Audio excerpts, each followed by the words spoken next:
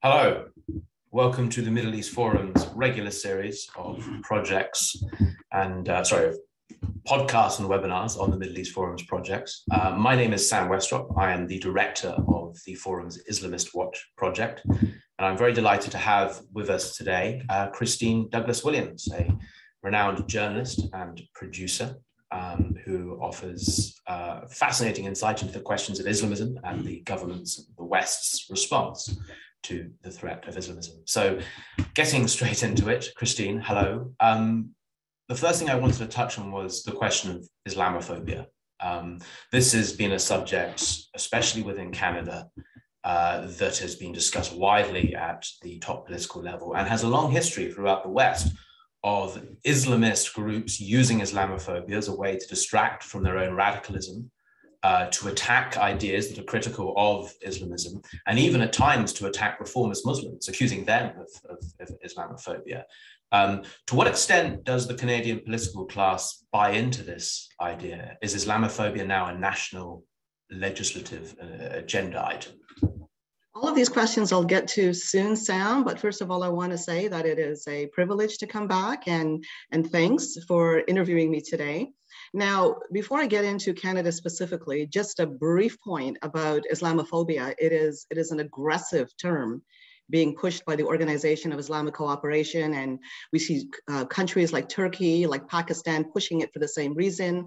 While it does incorporate anti-Muslim bigotry, it also incorporates the hurt feelings of Muslims. So right there, we have a problem. This is one reason why Islamophobia was insisted upon by certain groups in Canada instead of the recommended term anti-Muslim bigotry. So to start with a bit of a preamble here with Islamophobia in Canada, it is a sneaky, insidious method of eroding Canada from within, and that will become increasingly apparent as I go on. The National Post published a very telling article recently, and it was titled, and this is September 12th here, Justin Trudeau Liberals pose a direct threat to free speech in Canada. I'll address the context, but much went on beforehand. Now, I mentioned Islamophobia motion M103 in the briefing last year. It's a steady continuum. Defenders of it keep on saying again and again that we need to discard the paranoia. It isn't a legal concept, but it isn't that simple. There's a back door, and that's something that I will explain. First, let's go back. 2016, that was a year before the motion M103. CARECAN, renamed the National Council of Canadian Muslims, they established Islamophobia charters in 6 major Canadian cities. Now, a year later, in 2017, that's when Islamophobia motion M103 was introduced in Parliament as a motion by Liberal MP Iqra Khalid. Now, she's a woman that's been associated with the jihad-linked Palestine House. She was the former head of the Muslim Student Association of York University in Toronto, and she claims to have written its constitution, which states its Salafist orientation and its support for the Sharia. So while M103 was presented by media to be harmless, after a year of committee hearings, it resulted in a $23 million supported document titled Taking Action Against Systemic Racism and Religious Discrimination, which includes Islamophobia. Now, this part's important because part of the strategy was to monitor citizens for compliance and also to train law enforcement to detect online and offline hate. That's very important to understand as we go on so that we see the continuum. Among the groups receiving monies to help the government take action against such discrimination, hate, and Islamophobia were groups like CARE, CAN, NCCM, and IRFAN, which was designated a terrorist entity under the former Stephen Harper conservative government. Then we saw, fast forward this, November 2020, we saw Bill C-10 that would amend the Broadcast Act of Canada. Now, the bill was designed to apply to streaming services such as Netflix to put it under the jurisdiction of the CRTC, that's Canada's regulatory body over the airwaves. But after much outcry, it seemed to have been resolved. As they said, it would exempt user-generated content that might be uploaded in social media. from that regulation, but then the bill was suddenly altered in a committee hearing. The exemption for user-generated content was suddenly removed, giving the CRTC control over podcasts, over online broadcasts, and news websites, and more.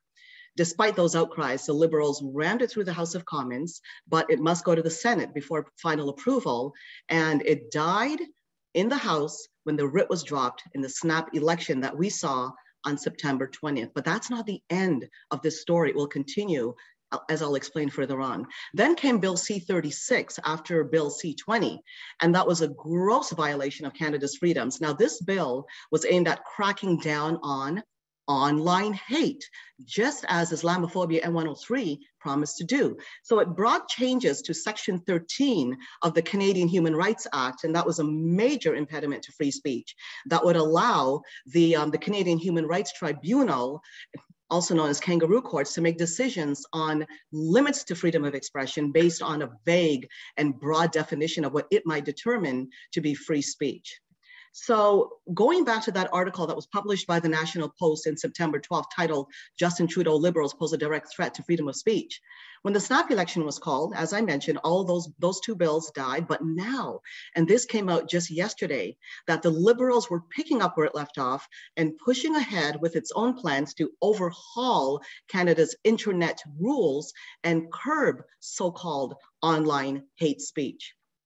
So what we see here is that the Islamophobia canard is advancing fast in Canada. It's reshaping Canada's democracy. Free speech is under severe attack, more so since the July vehicle attack on a Muslim family, very tragic, that killed 4 members of that family, but it has been fully exploited politically and resulted in an emergency Islamophobia summit. And I'm going to pause for now because I want to turn it back over to Sam, because he may have a couple of questions before we go on to talk about the recommendations that were made at that summit, 61 recommendations. Of course, I won't go through all of them. I'll give you the gist that the NCCM handed down before the summit and is demanding that all political parties adhere to what their demands are according to those 61 recommendations.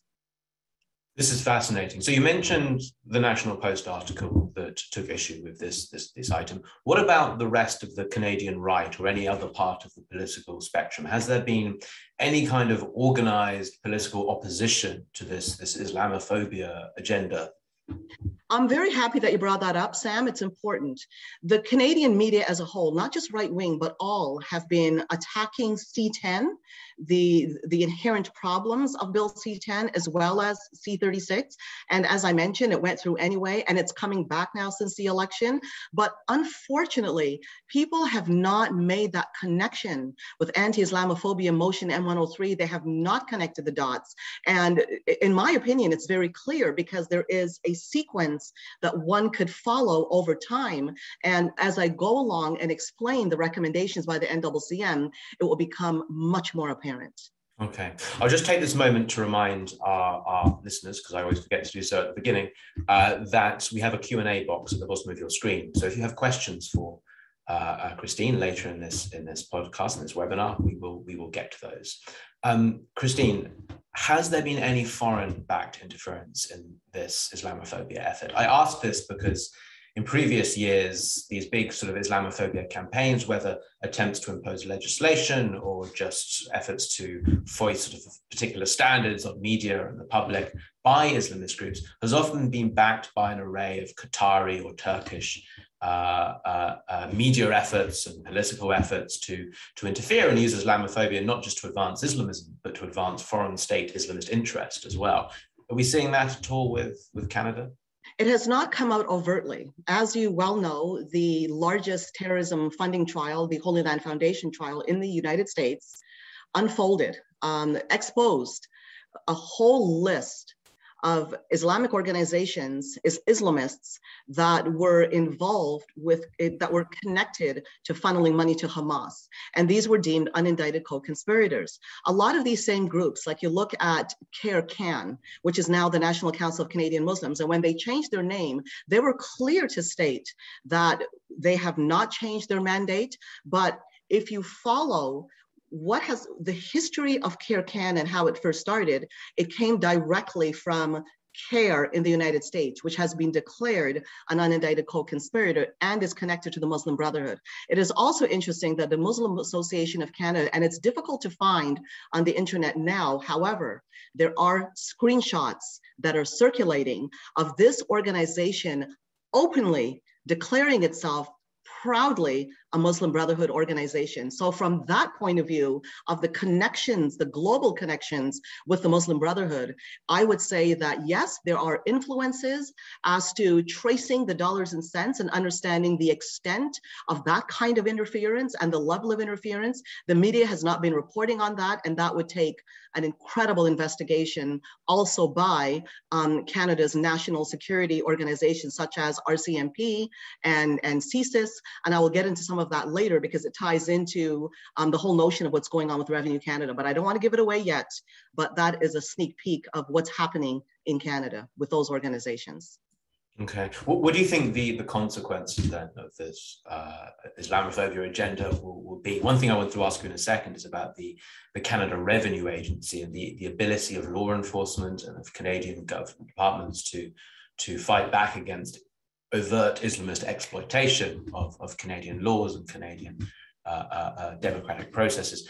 Is there anything else you wanted to mention along with that? Any other particular? Yes, Sam, and I'm going to go through a couple of the recommendations, about 3 of them, because it becomes crystal clear what is taking place in Canada. If you keep in mind M103, if you keep in mind the follow-up C10 and C36 that deals with this hate that anti-Islamophobia motion M103 talks about, and this Islamophobia summit. So I want to get into that, and I'll try to go through it quickly because there's a lot of information. So I'll try to be as brief as possible talking about it.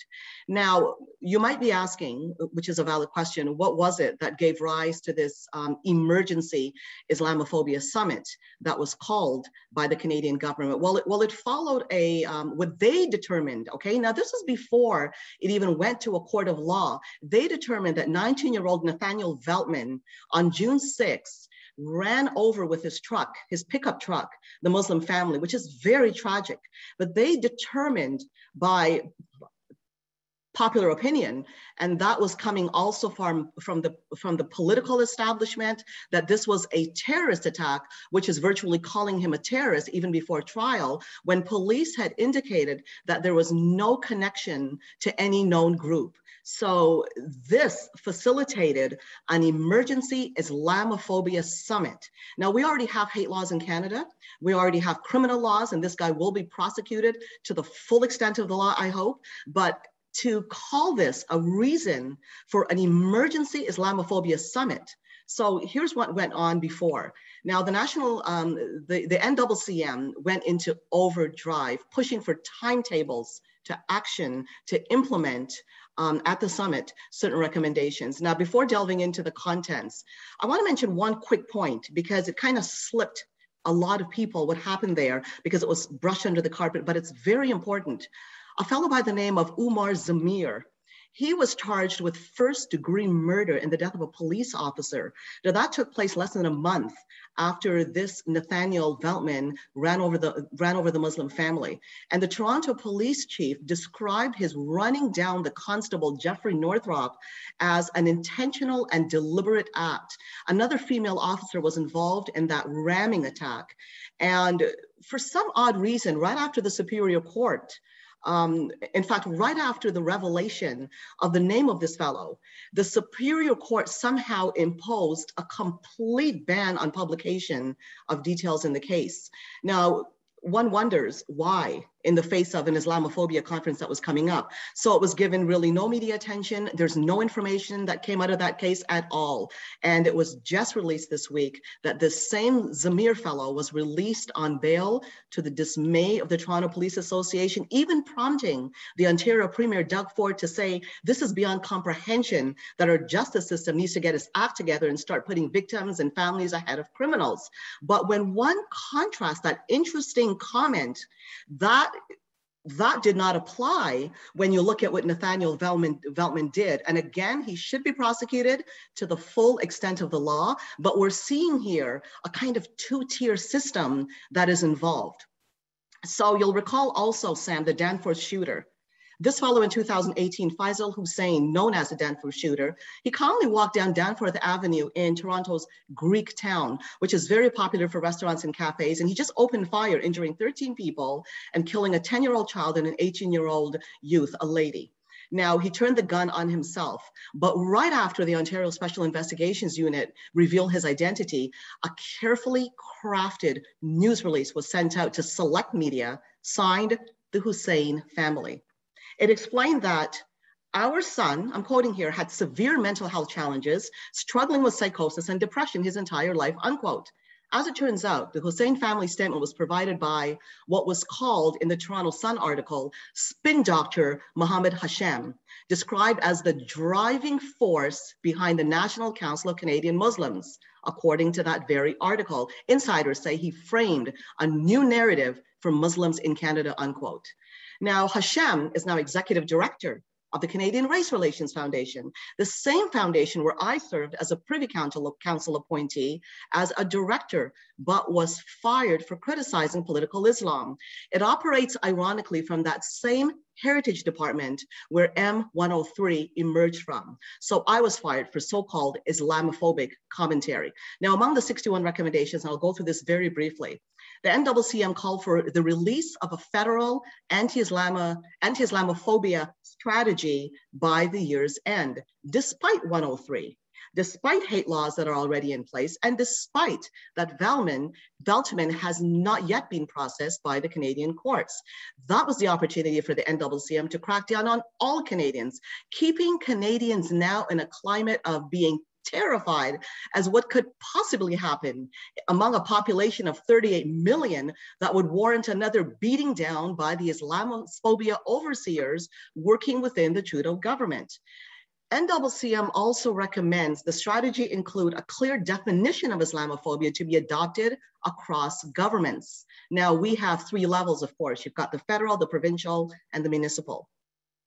Plus, they're asking for funding for each for research programs and for education campaigns to address Islamophobia. Again, 23 million wasn't enough. Now, it's interesting that Islamophobia was actually defined with the same NCCM input by the Toronto District School Board, and this is how it was defined: fear, prejudice, hatred, or dislike directed against Islam or Muslims, or toward Islamic politics or culture. B'nai B'rith made an upheaval over that, and they had to scale back, but we really do not know where that stands right now. A serious concern also arose at the summit, and I'm going to give it to you here now because it does concern Revenue Canada, Sam. Okay, so tell me about Revenue. I mean, we'll get to questions very shortly, but okay. Tell me about Canada Revenue Agency. Have they been effective in the past? Are they still being effective? And how has the Islamophobia debate affected their operations? Very good questions, because they were highly effective in the past from what we could see. I mean, there are often complaints about Revenue Canada, and sometimes it's a little bit too aggressive, but here's what happened specifically in terms of the Islamophobia Summit. That concern arose, the NCCM and Trudeau targeted Revenue Canada under accusations that Muslim charities were being centered out. Now, this could possibly be used to exonerate Islamist charities and provide a clear way to continue funneling monies to terrorist entities. For example, the Muslim Association of Canada, one of the largest Muslim organizations in the country with chapters basically in every province, they were publicly accused in 2015 of funneling money to Irfan Canada. The Muslim Association of Canada, as I said, is a self-declared Muslim Brotherhood group. And in 2018, we saw the Islamic Society of North America. They were found connected to Hizbul Mujahideen in Kashmir region. Canada Revenue Agency suspended ISNA and fined it over $500,000 over concerns that it provided resources to this armed jihadist group. Now, Revenue Canada has stated under attack that it does not single out anyone or any particular group based on any identity, based on any religion. But now Revenue Canada is being targeted and being watched for Islamophobia. At that same summit, Canada's revenue minister agreed to ask the taxpayers' ombudsperson for a systemic review of concerns that Muslim charities are being targeted. So in essence, Revenue Canada is being pressured to ease up on Islamic organizations. So returning to those recommendations which weighs in here, it's demanding that the federal government take action against that Bill 21. And in fact, I'm going to turn it over to you here because I'm going to go back to that, and I don't want to return without the conversation that we have in between, Sam. It's very important that I stop now so that people do understand what is taking place in Revenue Canada and what that could allow going into the future. Okay, well, Hayden Think, one of our listeners, asked, where exactly does Trudeau himself personally stand on these issues? So has he, you mentioned him at least a few times, is he personally a force behind these efforts to impose these agendas on federal departments that may benefit Islamists? He has worked hand in hand with these organizations like the NCCM, like the Muslim Association of Canada, and he's right up there in the Islamophobia summit saying that, agreeing that that we have to, as a government, referring to him, we have to start looking at Islamophobia in this country and how Muslims are being targeted by Revenue Canada, as well as national security agencies like the RCMP and like CSIS. So he is hand in hand. And to go back again for the person that asked this question, let's not forget the $23 million that came down through the government of Canada, and that some of that money is going to the NCCM and to IRFAN to establish across the board this aggressive Islamophobia subterfuge and monitor citizens for compliance and teach law enforcement to recognize online and offline hate. Okay, well, we've had a couple of questions on the role of the Muslim community more generally. So I suppose trying to draw a single question from a mix of things here. Are there forces within Canadian Muslim communities who don't buy into this Islamophobia agenda, who are pushing back against it, who are concerned by the fact that they can now no longer rely on federal departments to go after the jihadists in their midst? Is this a conversation that anyone's having within Canadian Islam? They're isolated voices, Sam, and this is very important. And some of those have been identified in my book, The Challenge of Modernizing Islam, who can see exactly what's taking place in Canada. And they have concerns that this is indeed a subterfuge being used against the Canadian people to start cracking down on free speech and putting the agendas of these kinds of groups who are actually acting at every level, not just in government, but also in the school system. So there have been voices here and there, but in terms of groups, no. We haven't had any outcry by Muslim communities. They are, from what we've heard, from what is being reported in the media, there is a unity about Islamophobia when it comes to exactly what the National Council of Canadian Muslims and the federal government is speaking about. And of course, we both know that Islamist groups do not represent, or at least do not have complete control over Western Muslim communities. There are lots of different Islamist groups. There are also lots of non-Islamist Muslim organizations as well. But as you point out, a lot of Muslims have bought into this idea, especially in the West, that Islamophobia is a crisis and that we can rely on Muslim Brotherhood-run groups to help us through this crisis and protect us. Why is that? Why have so many Muslims in the West bought into this idea, even if ultimately, from our perspective, it seems to be very much against the interests of someone who wants to live in a free democratic state where their religion can be practiced freely and openly? So why are they buying into the theocratic argument here? I have my own theory about that. I think from what I'm hearing as well, I believe that a lot of Muslims that do come to the country, they come with a kind of relief, escaping systems of oppression that they once lived under. But like any group, anywhere, there is going to be culture shock. There is a language barrier. And what people usually do from various cultures, and we see it a lot in Canada, we see it in the Chinese community, we see it in the Italian community, there's no specific community. People tend to seek out the communities that they are comfortable with. So what happens is we have Muslims coming from various countries and they seek out something familiar. So they start going to the mosques. And as we know from investigation in the States and from what has been discussed in Canada among security types, national security types, is that we have the same problem here, that these are foreign funded mosques. And the same problem they have in the States, where they're being taught supremacism, is the same thing that's circulating in the mosques. And we do have reports here and there of hatred being preached, and I'm talking in every province, from various mosques, from various imams that talk about the West, that talk about hatred of the West, that how the West is out to get you, they're out to oppress the Ummah, it's colonialism, the familiar rhetoric that we hear going around.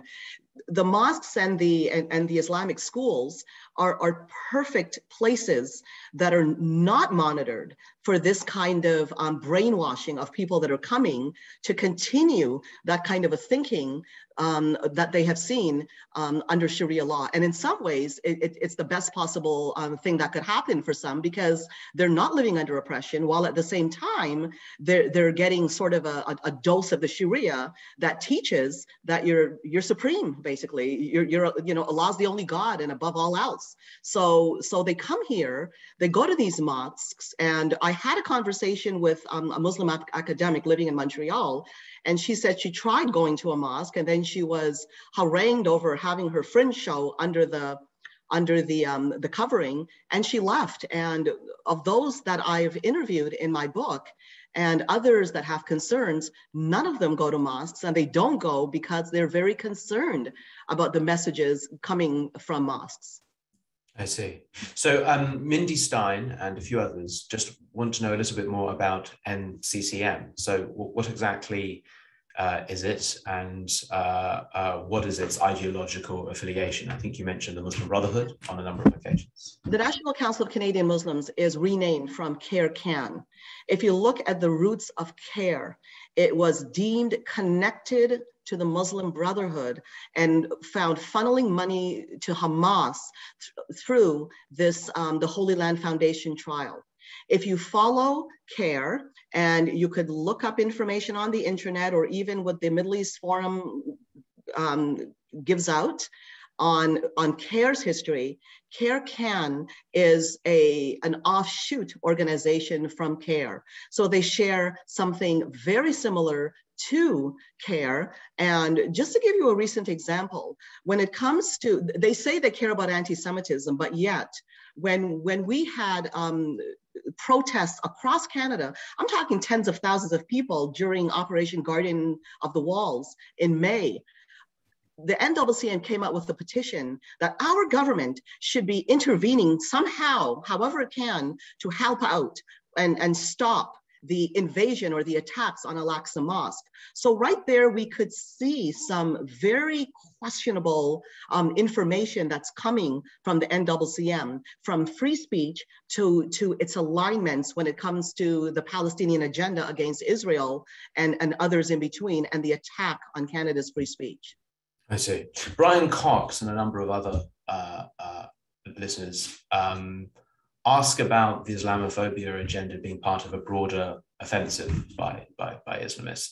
And I suppose that then, and perhaps what some are getting at here is this just one step in a larger series of political infiltrations by Islamists? In other words, I suppose, what is the status of Islamism in Canadian politics? Are there other examples that come to mind, particularly of Islamist individuals worming their way into the upper echelons of Canadian politics, Islamist organizations, getting into bed with government and so on? What do you say to that?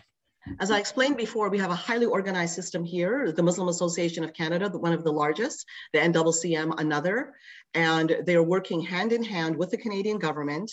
And you might ask what's going on with the Conservative government of Canada. Well, they rejected M103, but now under its new leader that took over from Andrew Scheer, he's becoming a bit intimidated because he is being confronted with these recommendations handed down by the NCCM. And in answer to whether it's part of a larger organization, it certainly is an international effort. It's coming from the Organization of Islamic Cooperation. When you look at Sharia law, it is deemed to be blasphemy, to be offensive to Islam. We see this phenomena of Islamophobia in virtually, not every single one. Some have rejected this. If you look at it though, in Britain, you look at it in the United States, you look in Canada, major states in the EU, this Islamophobia subterfuge is something that has taken root. In fact, the OIC, along with the United Nations, has been working hand in hand to establish Islamophobia globally. So it is definitely part of a larger network in terms of countries that are honoring of the Sharia, and in terms of course, the organizations that also adhere to it, like the Muslim Brotherhood and like the other Islamist organizations internationally. Okay, fascinating. We're almost at the end of our time. I'm going to just slot in one very quick last question. We've been discussing Sunni Islamists for the most part. What about the Shiites? What about the influence of Iran, of Hezbollah? Is this an issue in Canada, or are you firmly focused here on the Sunni groups?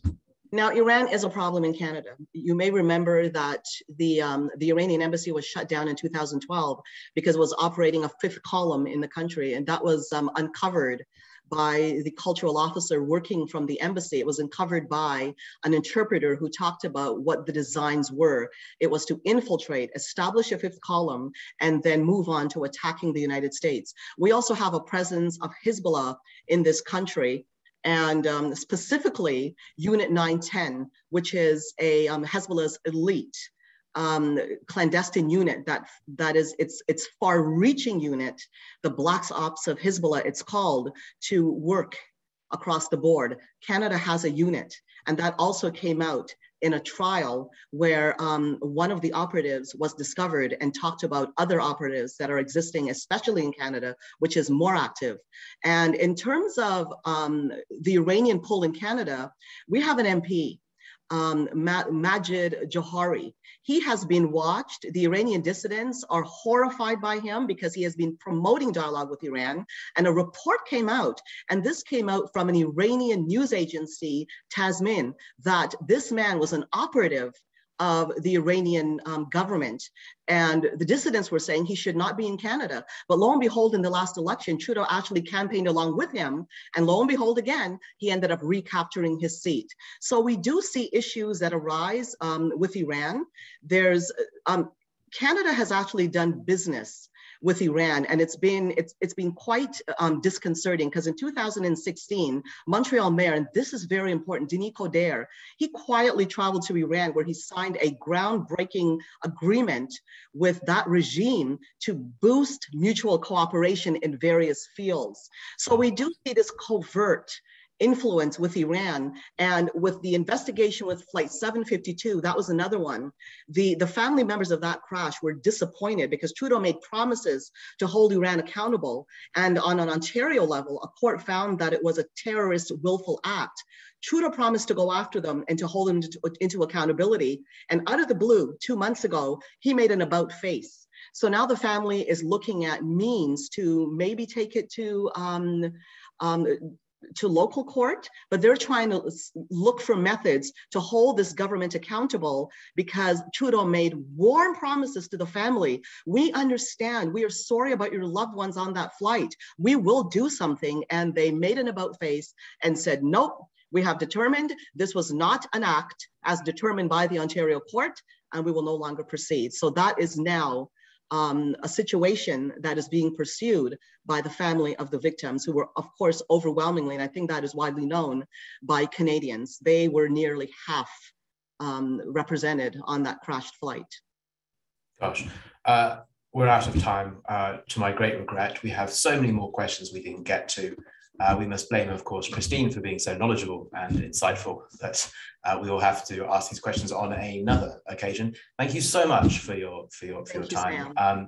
For everyone else, if you haven't signed up to our mailing list, go to meforum.org. I particularly recommend the Islamist Watch mailing list, which is by far, at least in my opinion, the most fascinating. Have a good weekend, and please join us in the future for additional Middle East Forum webinars and podcasts. Thank you. Thank you, Sam.